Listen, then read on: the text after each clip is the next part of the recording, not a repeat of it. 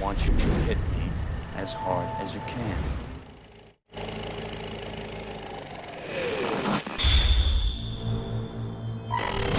There's no longer running singular film franchise currently going on right now than the super spy action series based on the suave, but also extremely violent and rugged British secret agent Bond, James Bond.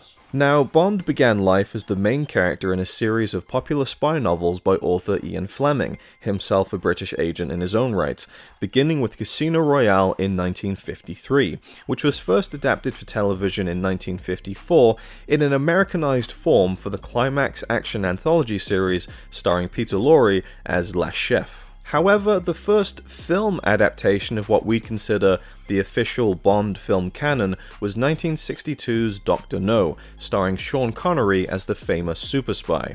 The film was, for its time, a high-octane thrill ride, and a smash success at the box office, catapulting Connery into superstardom and the Bond series into a full-fledged blockbuster franchise for the era, with the films getting more and more successful with each entry.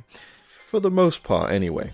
However, Connery eventually wanted out, and with his last consecutive outing as Bond, You Only Live Twice, being his least successful, Eon Productions, which was headed by film producers Albert R. Broccoli and Harry Saltzman at the time, decided to appease Connery and recast the part, which was extremely controversial for the time. And unfortunately, the next Bond, Australian model turned actor George Lazenby, didn't make much of an impression when his film, On Her Majesty's Secret Service, made almost half the box office of the previous entry, and was derided critically at the time as well, though it has gotten a massive reappraisal since then. Connery did come back for the next film, Diamonds Are Forever, but was replaced in the next film by Roger Moore, who was the star for years on the popular action-adventure television adaptation of The Saint, and was cast as Bond in 1973's Live and Let Die, capitalizing on the blaxploitation trend of the era, and it was a huge box office success. In fact, the argument of who's the best Bond is often between Connery and Moore, though they're both wrong because the correct answer is obviously David Niven. But all good things must come to an end, and after the box office and critical failure of 1985's A View to a Kill, which even a crazed Christopher Walken performance as a Russian super soldier couldn't save, it was time for Eon Productions to recast once more. This led to them casting actor Timothy Dalton as James Bond, mostly known for stage and television at the time, as well as 1980's Flash Gordon, who had actually been approached for the role previously, even before Roger Moore.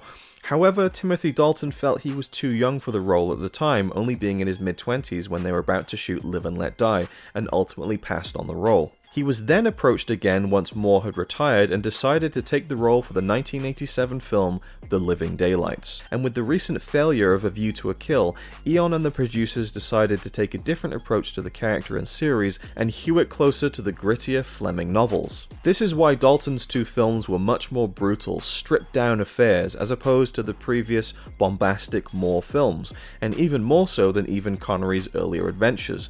This was also similar to the grittier action films of the era, like Lethal Weapon and Die Hard, as Eon wanted to have the film appeal to the more modern sensibilities of the time. And it paid off. The Living Daylights outgrossed Roger Moore's previous two outings, Octopussy and A View to a Kill, and even 1989's License to Kill, also starring Dalton, did well at the box office. However, License to Kill did ultimately underperform domestically, especially compared to the runaway success of Dalton's explosive debut. But Dalton nonetheless was contracted for 3 pictures, so work was underway on a third film regardless. And in the book, The Lost Adventures of James Bond, author Mike Edlitz outlines the basic plot of the film, which, while the project had multiple working titles, would best be known as Property of a Lady, and would involve Dalton's Bond taking on a maniacal Chinese businessman who uses robotic devices to destroy nuclear power plants, as well as expertise in computer viruses in an attempt to get Britain out of Hong Kong, with the threat of causing World War III. There was even a treatment written by scribes Michael G. Wilson and Alphonse Ruggiero that had Bond team up with a beautiful cat burglar to take on the maniacal businessman, which perhaps was ahead of its time? So what happened anyway? Well, the first thing was the aforementioned immense box office disappointment of Dalton's License to Kill. While not a flop per se, the film was still a financial setback for Eon Studios. So, like the way they shuffled the tone after Roger Moore's underwhelming departure, the producers were again scrambling on what to do next with the franchise. And, as Eadlet's book states, there were other potential Dalton treatments as well, including an origin story starring him, decades before 2006's Casino Royale with Daniel Craig. But alas, none of that came to pass because what really killed Dalton's third Bond film was a legal dispute between United Artists, MGM, and Eon Studios which lasted over 4 years. However, during that time, Dalton's initial contract had lapsed, and when re-entering negotiations, Dalton decided to pass, stating, "I was supposed to make one more, but it was cancelled because MGM and the film's producers got into a lawsuit which lasted for 5 years. After that, I didn't want to do it anymore." Afterward, Pierce Brosnan, who had previously been approached about the role for Living Daylights but couldn't take it due to his commitment to the television series Remington Steele, was finally cast as James Bond in the 1995 smash hit GoldenEye, which was directed by Martin Campbell, who would actually go on to direct the aforementioned James Bond origin story Casino Royale a little over a decade later. But to a certain generation, it will always be known as the basis of one of, if the best, licensed video games ever. But what do you guys think? Would you have liked to have seen Dalton in a gritty tech thriller, or even possibly an origin story? Either way, sound off below and let us know if there are any other movies that haven't been made that you'd like to hear the story of. Thank you for watching our show. If you like what you see, please subscribe to the Joe Blow Videos channel, tell your friends who like this sort of content, and turn on the bell to receive notifications for all of our latest videos. We're an independent company and we appreciate all of your support.